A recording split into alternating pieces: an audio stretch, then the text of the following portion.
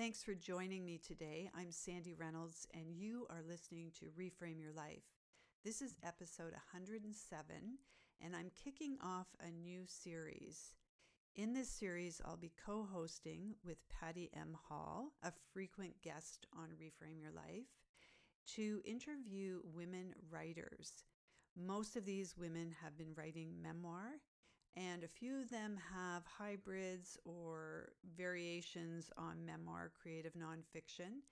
And we are excited to bring this content to you and to introduce you to some of the people that we've been enjoying reading and learning from. I thought it would be appropriate to start this series with an interview with Patty. Patty has just released her own memoir, Loving Large. And let me just tell you a little bit about this book. I've just finished reading it this week in preparation for the interview with Patty, and it is a great story. In 2009, Patty's 16-year-old son Aaron was diagnosed with gigantism after doctors discovered a tumor the size of a golf ball on his pituitary gland. When this grenade went off in Patty's life, an uber rare disease that most people, including Patty, thought was a figment of folklore, all of her previously relied upon tools for crisis response were useless.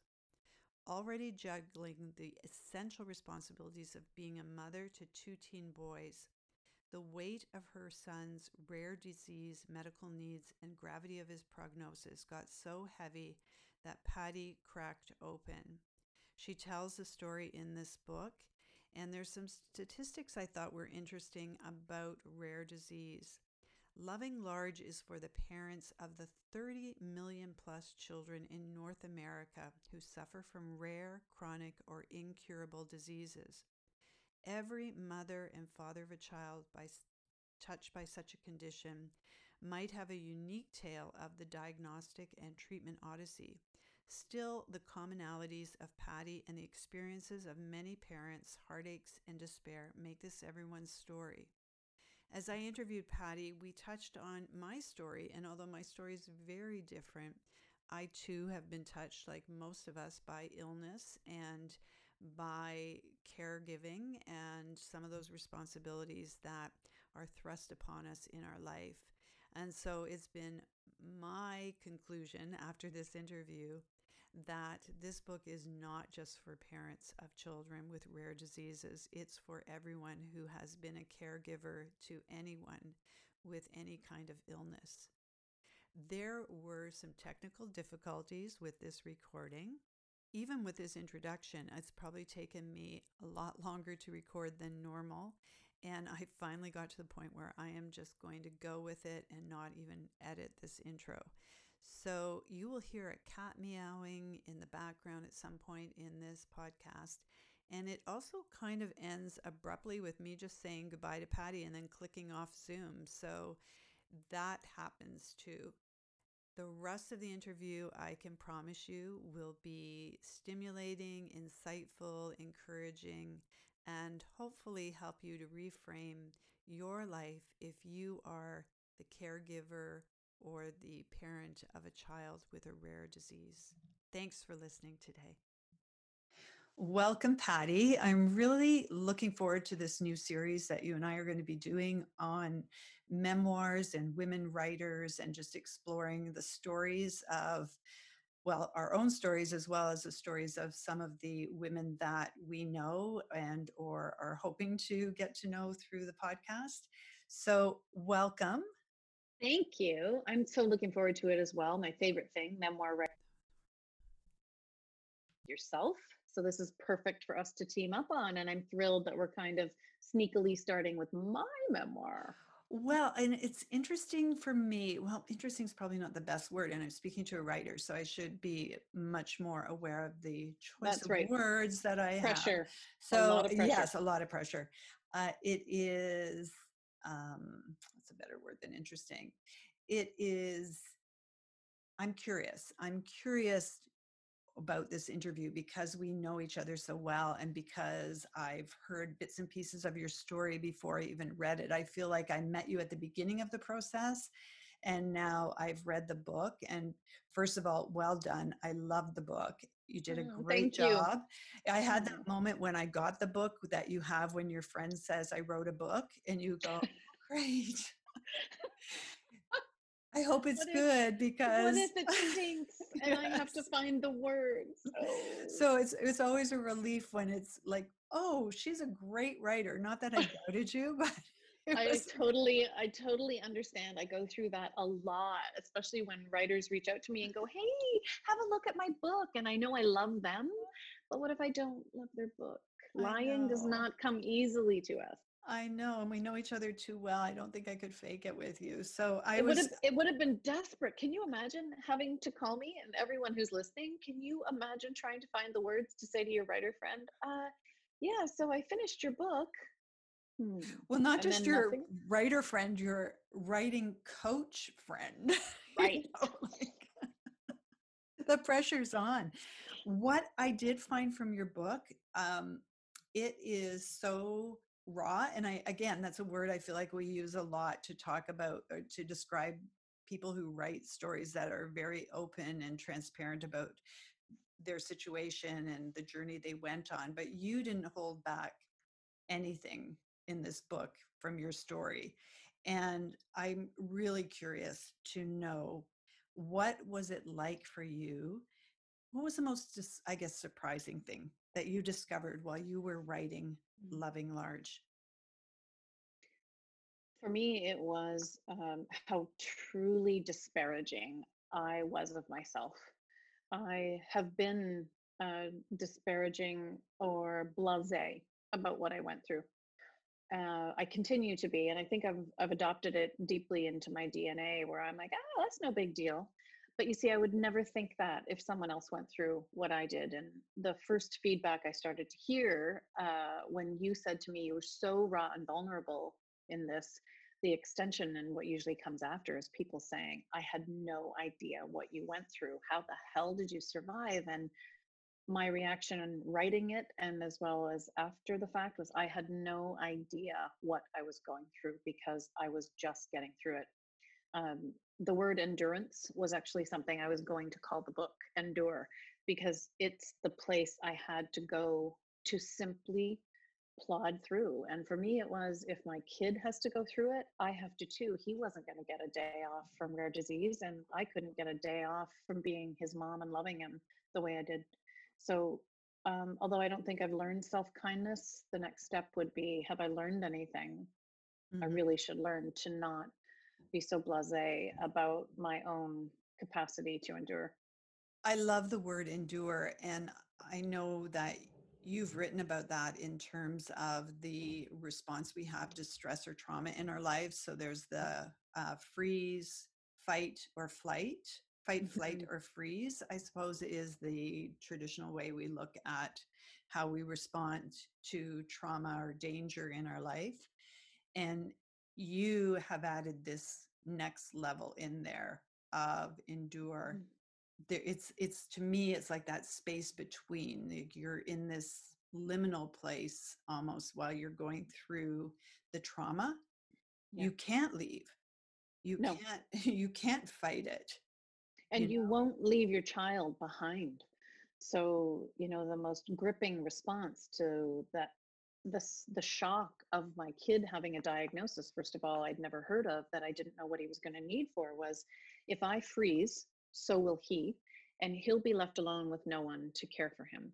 If I flee, and I wanted to, I think I write in the book about wanting to hide under a bush somewhere, and hopefully, you know, all of the trucks looking for me will just go by.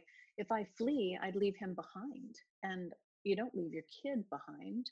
So, and um, I couldn't fight it because it was too big for me. Mhm. And enduring was the only option. So somehow I did all of those things simultaneously. And the blockage of periods of time, for example, that I have literally forgotten. There were at least 2 months during the depressive episode I describe in the book. Spoiler alert, the depressive episode stole months from me Mm. that I quite literally do not want back, to be honest. But you know, we always want months of our children's childhood back, and those are gone too. And I just hope I was there for him during that time. Yeah.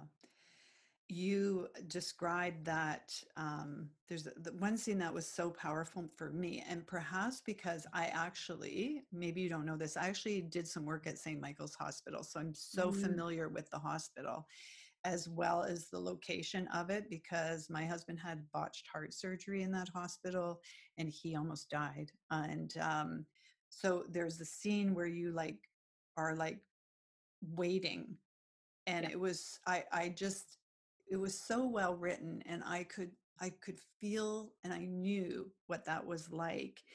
And I didn't plan to ask this question, but I think you write a lot about relationships and how people supported you or didn't support you, or Yeah. um, were there, and that push back that you do and the pushing away you do with people when they're going through this. And I'm thinking of people who are going to read your book, and I hope a lot of people do. And maybe they don't have the experience of going through this kind of trauma in their life, but they know someone who does. And how do you support someone? How do you support someone who's going through that kind of trauma? Would there have been a way, a helpful way for someone to have walked with you? Mm. If I'd let them, I think my ex-husband did the best job possible of walking with me, which was to be nearby, to receive tasks willingly if I had them, to offer to do things for me I wouldn't let anyone else do. But in most cases, I rejected help. To walk with me meant let me be in the mess because you can't fix this for me. And I wasn't going to let anybody try and fix this for my kid. It became the reason I was on the planet, unbeknownst to me. So, who was I going to let get in there with me? First of all, I wouldn't have wished this on anyone. I didn't wish it on the kid's father. I wanted even to exempt him from it. And some part of me isn't very proud of the fact that I thought I'd do the best possible job. But beneath that was I didn't trust anyone else with this. If it was going to get screwed up, and I screwed up a lot, if it was going to get screwed up, it was going to be on me. And I didn't want anyone witnessing that. And I didn't want anyone trying to make it sound okay because I really knew how not okay this was. Two of my girlfriends are prominent sort of in the middle of the book. And I didn't even have lives they recognized anymore. So they couldn't come with me. You know, I remember my friend Dana, I talk about in the book, we used to talk every day, self employed women, and we'd meet at a coffee shop after we got our kids off to school. And I'd work on a book and she'd work on building her business. And I remember us saying, "So, what does your day look like?" And she'd say, "Oh, such a stressful day. I've got, band in the morning, and so's got sports after, and I have to be in 4 towns at once." And that used to be my life. In fact, I think in chapter 2, that is my life. But by chapter 4, 5, and 6, I'm taking my kid to the brain surgeon. I'm in downtown Toronto all day at, 4 hospitals with 11 doctors with this then 16-year-old kid who was terrified. And I still had to get home and get my kid from the bus. So it wasn't, to me, possible for anyone to go into that space with me, whether I was in self-preservation or whether I was actually being selfish. I don't know. But luckily, in hindsight, I'm not clear enough on how I was at that time to hold myself accountable for probably the disparaging shit that I did. I suspect I did a lot of stuff I shouldn't be proud of, and certainly the blow up of my friendship with Val in the book is symbolic of what I did. At a time when I needed them most, I left my husband and best friend, and I blew up my friendship with my best girlfriend and alienated everyone else. Wow. It is understandable to me that you would do that, because I think when we are in these situations, we're just trying to cope, and anything that feels like something else to manage or look after can be the thing that just I can't do that one more thing. All I can do is this thing that I have to do right now. And That's really well put. You're right. And I think that's how I've forgiven myself for some of it, and certainly how the people in my life, I hope, got past it and forgave me. I mean, maybe empathy let them do that, maybe just plain old sympathy. They could see I was falling apart, but I could only do one thing. And if I was going to do one thing, it was Aaron. I failed miserably at also doing Justin, my second son. And he's always going to have that in the back of his mind. But we all had to come to terms with being a new family that had rare disease living with us. And we still do, Mhm. 10 years later. Yeah. It's a situation that didn't just happen to one person, it happened to your whole family. And I think we forget that sometimes when someone is in a, a health crisis, the attention is all on the person with the disease, and the impact is on everyone in the family. Mhm. You're right. And we each suffered differently, yet had a process of our own. And I'm a huge fan of grief counseling and bereavement, and I've studied and written a lot about it in other books. And I noticed at some point that the stages of grief were happening for my son, and we weren't going through them at the same time. The traditional stages of grief, the Kubler-Ross stages, and I'd studied them at length as well as had been developing sort of my understanding of my own. But he did a lot better than I did in terms of processing. He sat with it. He moved forward. And as the again spoiler alert at the end of the book, he says he was able to do that because I did the heavy lifting. Wow. And all I say to that is, better me than him, because Yeah. he needed a chance to still be a kid. He was 15, 16 at the time. I was thinking about a book that I just downloaded, and I can't remember what it's called, but the writer had worked with Kubler-Ross, and It's he, David Kessler. David Kessler. yes, yeah, he was on another podcast, and I downloaded his That's book and I right. haven't read The it yet. sixth stage is finding meaning. I believe his book is called Finding Meaning. Is that the one? It could be, it's in my, I went a bit crazy on, I'm just confessing to you now, I went a bit crazy during this pandemic on downloading books. So Fantastic. So I I, am a huge student of Kessler's work. I probably have his book within inches of me right now, Sandy. I think it's called Finding Meaning is the sixth stage. That's what he's trying to do. And yes, he was with Kubler-Ross, in fact, when she died, and he was her co-author. right. So I guess when you were talking about that, I was thinking about that final stage, and was writing the book in a way part of that final stage for you in finding meaning? Ah, whoa, that is a fantastic book, a book question. Yes.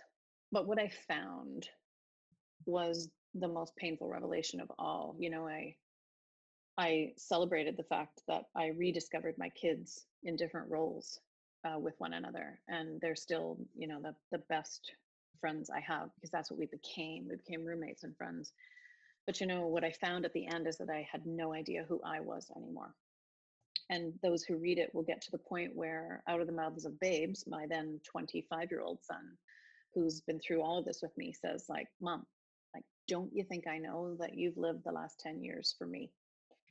And rather than me say, "Oh my God, of course I have," and make light of it, it hit me like a ton of bricks that my discovery was that he had lived with the burden, that I was so focused on his health that he bore some guilt around that. So I realized that in rediscovering myself, stepping into the freedom of the next phase of my life, which, yes, is what my next book is about, I realized I'd be gifting him relief. I'd be gifting him the meaning that every mother would do this for their child. And it wasn't something that he brought on me, it was my choice to do. So the meaning I found in the end was that I don't have any regrets over the things I sacrificed and what I gave away for Mhm. the last 10 years. And there were times when I realized I was letting life pass me by very quickly, and I was still too focused on medical care and not wanting to leave him and not wanting to be away in case he needed a doctor. The meaning I found was that I have to step into myself now. And most mothers come to a point in their life, don't they, where they're okay, so my kids are off in the world. I have to find me now. Well, I'm quite literally at 53 trying to figure out what the next 10 years are about. And that hasn't been easy. The meaning for me to find is still for me to go and get, I think. Mhm. And that's, I hope, the next book where I can figure out what this decade prepared me for. Wow. That's profound. And I think that, you know, we can never go back and redo our lives. We can reframe our experiences, and that is a reframe that you'll be doing in the next decade for sure. Yeah. But there is a gift, I believe, anyway, in suffering and in our pain, that it brings something into our lives that uninvited, but it changes us as well if we let it do the work that it's intent on doing. What would you say, Patty, pre-diagnosis, um, learned that was a lesson that's changed her for the better? Mm, wow. What I learned was we will ultimately find something we have to relinquish control to. It might be called a number of things, but it's always love. And I relinquished control over my life because I loved him much more than I loved myself. And I don't regret anything about that. Mm, He and his brother are the best things I ever did, and I wouldn't change anything about stepping in for them. And I don't wish it on anyone. But it didn't feel traumatic at the time because we had each other, and the comedy in the book, although mhm. we cut out so much of it because we were really dark and irreverent. You know, I became a teenage boy, and I was pretty good at teenage boy anyway. You know, I was coaching hockey. I spoke teenage boy pretty Hey, well, I but can still see that in you. I will never give up the teenage boy. And I think that's probably, in addition to my messy hair, what my kids think of most about me is that I can go where they go, even at the age they are now. But, you know, the lesson uh, is always love, Mm, even if we're giving up something that no one else thinks they would. There's that's only one reason. There's only one reason it's ever worth it. yeah. I love that. I do. And I really, really like the title of the book, Loving Large. I think it's there's just many layers to me of the meaning of that title. And even what you just said, that expansion in your own capacity to love Yeah. is a theme that runs in the book. And it's wonderful. It's much unwitting to me, the love theme. And this tells you everything about me, that I give generously. I love hard. I used to take risks with my heart. I probably take fewer of them now. Maybe that's wisdom or maturity or just fear. But Loving Large, the title, was a brilliant move on the acquiring editor's part. Her name is Rachel Spence at Dundurn Press, and I had submitted some titles to her. This and Living Large was on my list. And she said, "Well, what about Loving Large?" I said, "No, no, that's not it." And then I thought, wait, what a beautiful play on words. Mhm. That loving large is what the book is about, but I also loved large because my son is 7 feet tall, and that's what his disease demanded of all of us, was the acceptance to love ourselves into the bodies that we have. And as you know, I step into the world of stigma around sizeism and other stigma in the book, and loving the body he got was about accepting himself. And there was a possibility too that he would outgrow his body. That's very much the reality of his disease. So playing on those themes was uh, the brilliant wise eyes of an editor. So I Mm. cannot take credit, but I adore the title now. Yeah, it's great. Would you read a little bit of your book? I will. I will. I haven't. I haven't ever been able to choose what I would read. I'd like to give a cliffhanger, but I also want people to go right into the moment with me. So I'm on page 28 of the book, in the chapter called Researcher. I shuffled down the same hall behind Dr. Tobin, past the height chart and the weigh scale and the adorable murals, my own dead man walking. She hefted the test results onto the desk as I took a chair across from her. "It's gigantism, isn't it?" I said. It was time to say it out loud. Dr. She pursed her lips. "I'm afraid it is, although the CT scan was incomplete on Friday and we need an MRI to be absolutely certain." I wanted you to know it confirmed a large mass on Aaron's pituitary gland.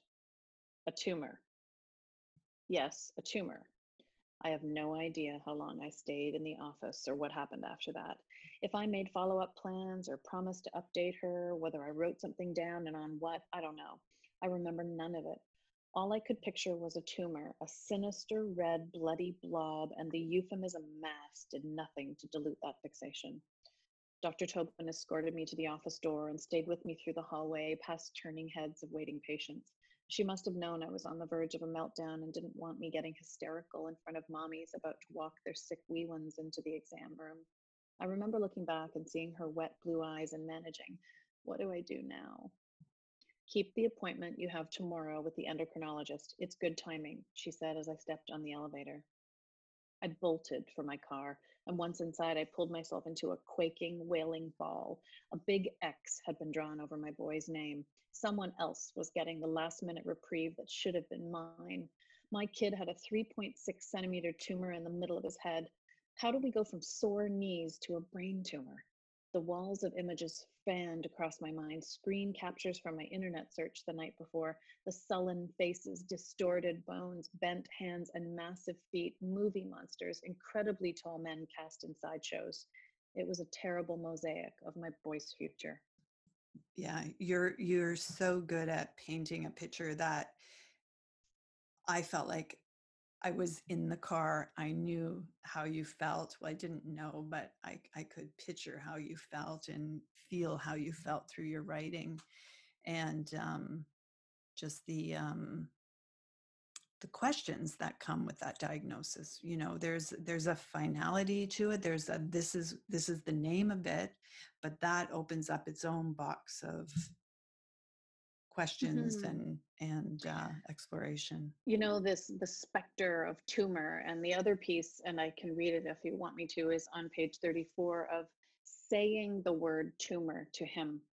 You know, as a parent, as the researcher, as the doctor or the clinician, the disease is the thing, but there's so much specter around this idea of tumor, this invasion that something is inside your body, which is also part of why the cover has this creeper vine on it, which is the invasion of something that you can't ever completely cut away, which was the truth of the tumor that Aaron has.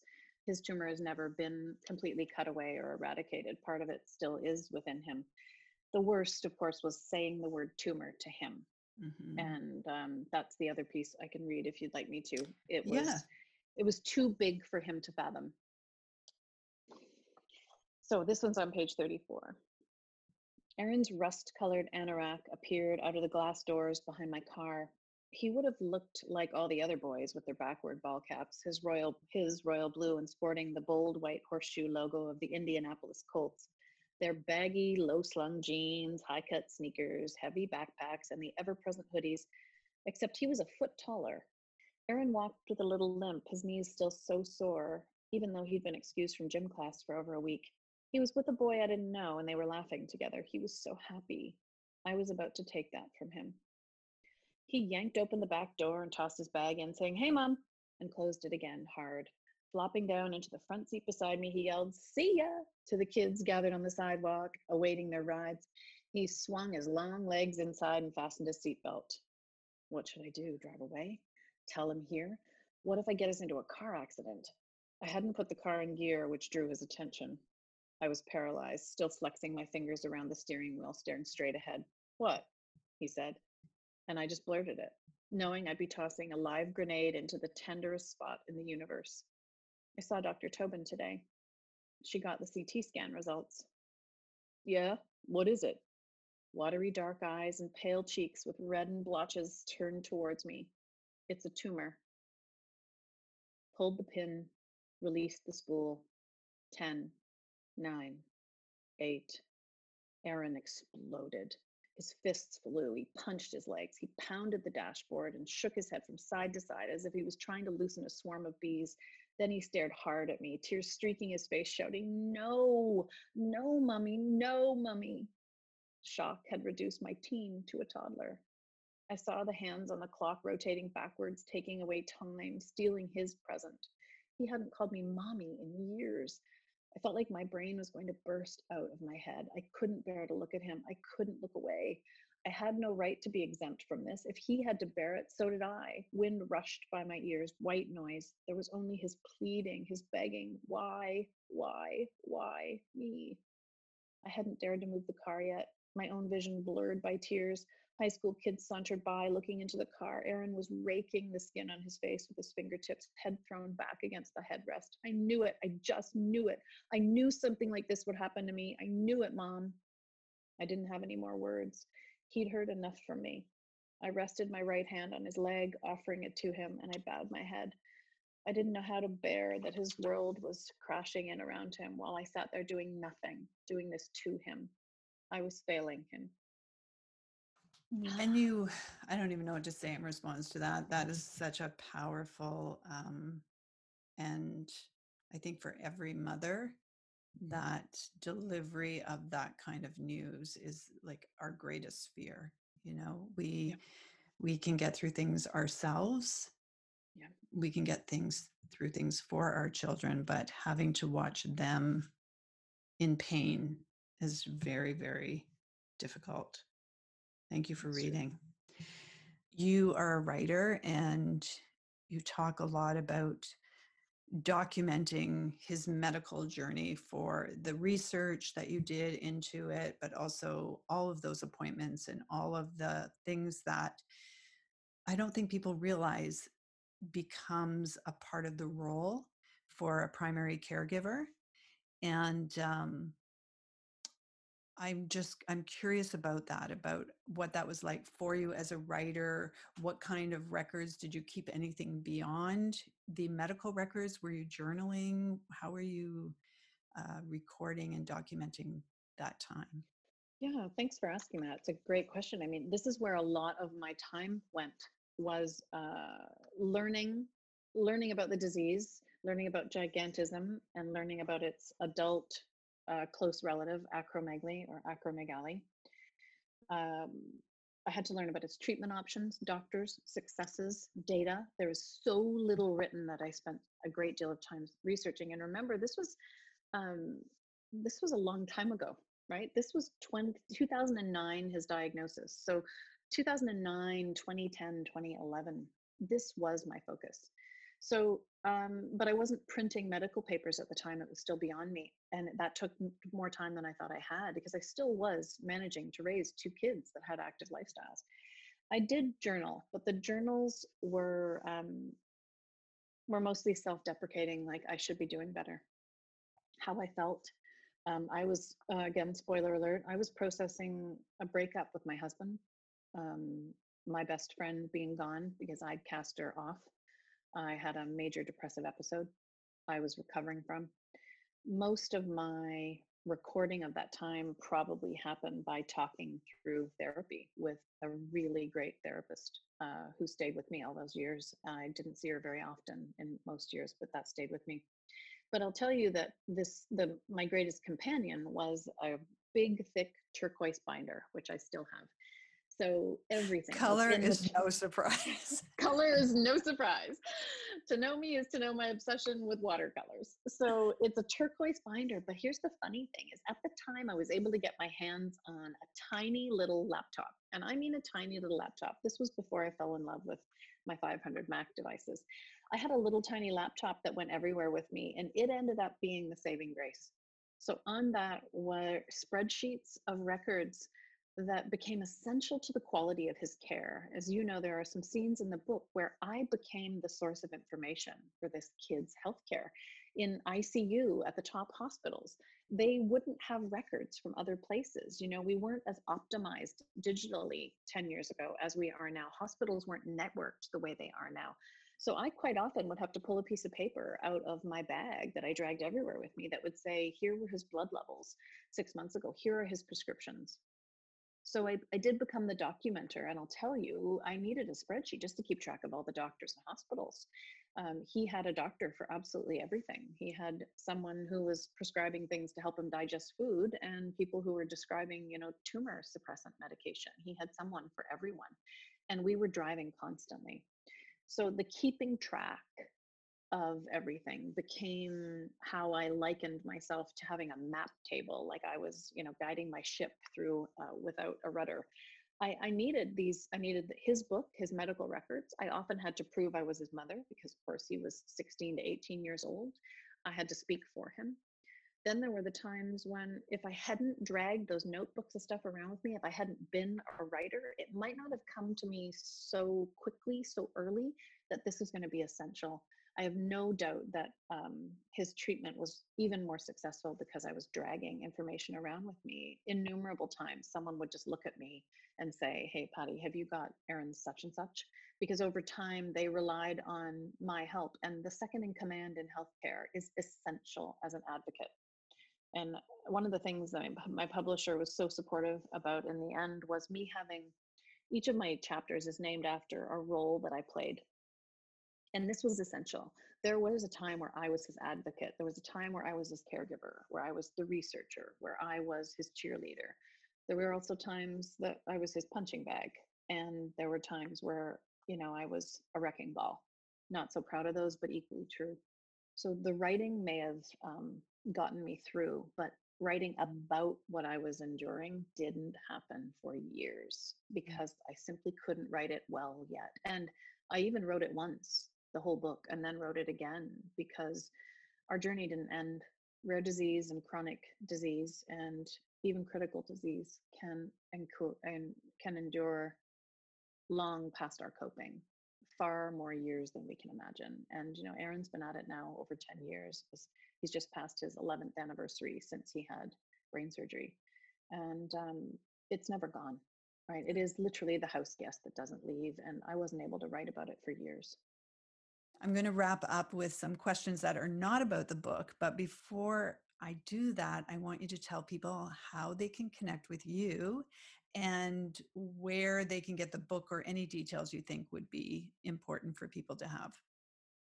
It is available everywhere as soon as life returns to regular shipping channels after we're recording this during the COVID-19 lockdown and the world is just opening up. Certainly the best information is at pattymhall.com, where you can certainly buy the book from me, but I will update if something should go wonky with shipping channels. It is widely available online, and that still right now is the surest way of getting it. It's dropping in the US later than in Canada, so it will be the third week of May, possibly later it drops in the US, and then early June it drops in Europe and the rest of the world.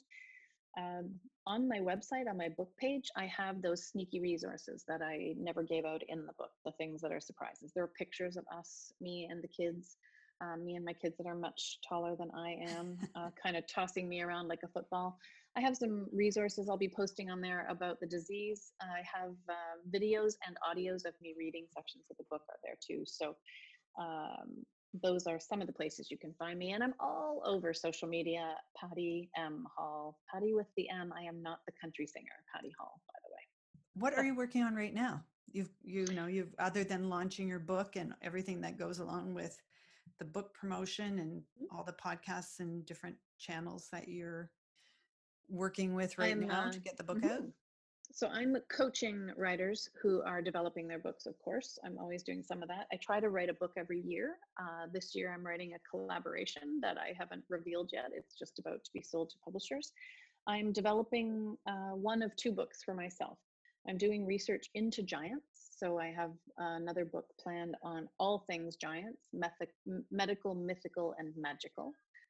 And then I also have a next memoir that I really hope I can evolve, which right now the working title is Where To Now, which is literally something Aaron says to me late in the book. He sort of says, like, where are you going to go now? Like, go do something.